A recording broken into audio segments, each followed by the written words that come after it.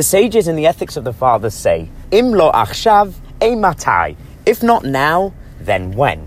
I don't know if you, like me, have gone online, seen a good deal, nice flight, and thought about booking it and then coming back the next day and it's tripled in price. Well, we all sort of come across things, and when we first see them, we're not sure, but we know we're going to do it, and for some reason, we don't do it.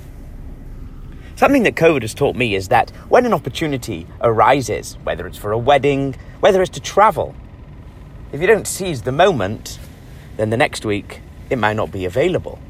Now, of course, this isn't always an option for everybody. For example, some people are still vulnerable and others just can't travel.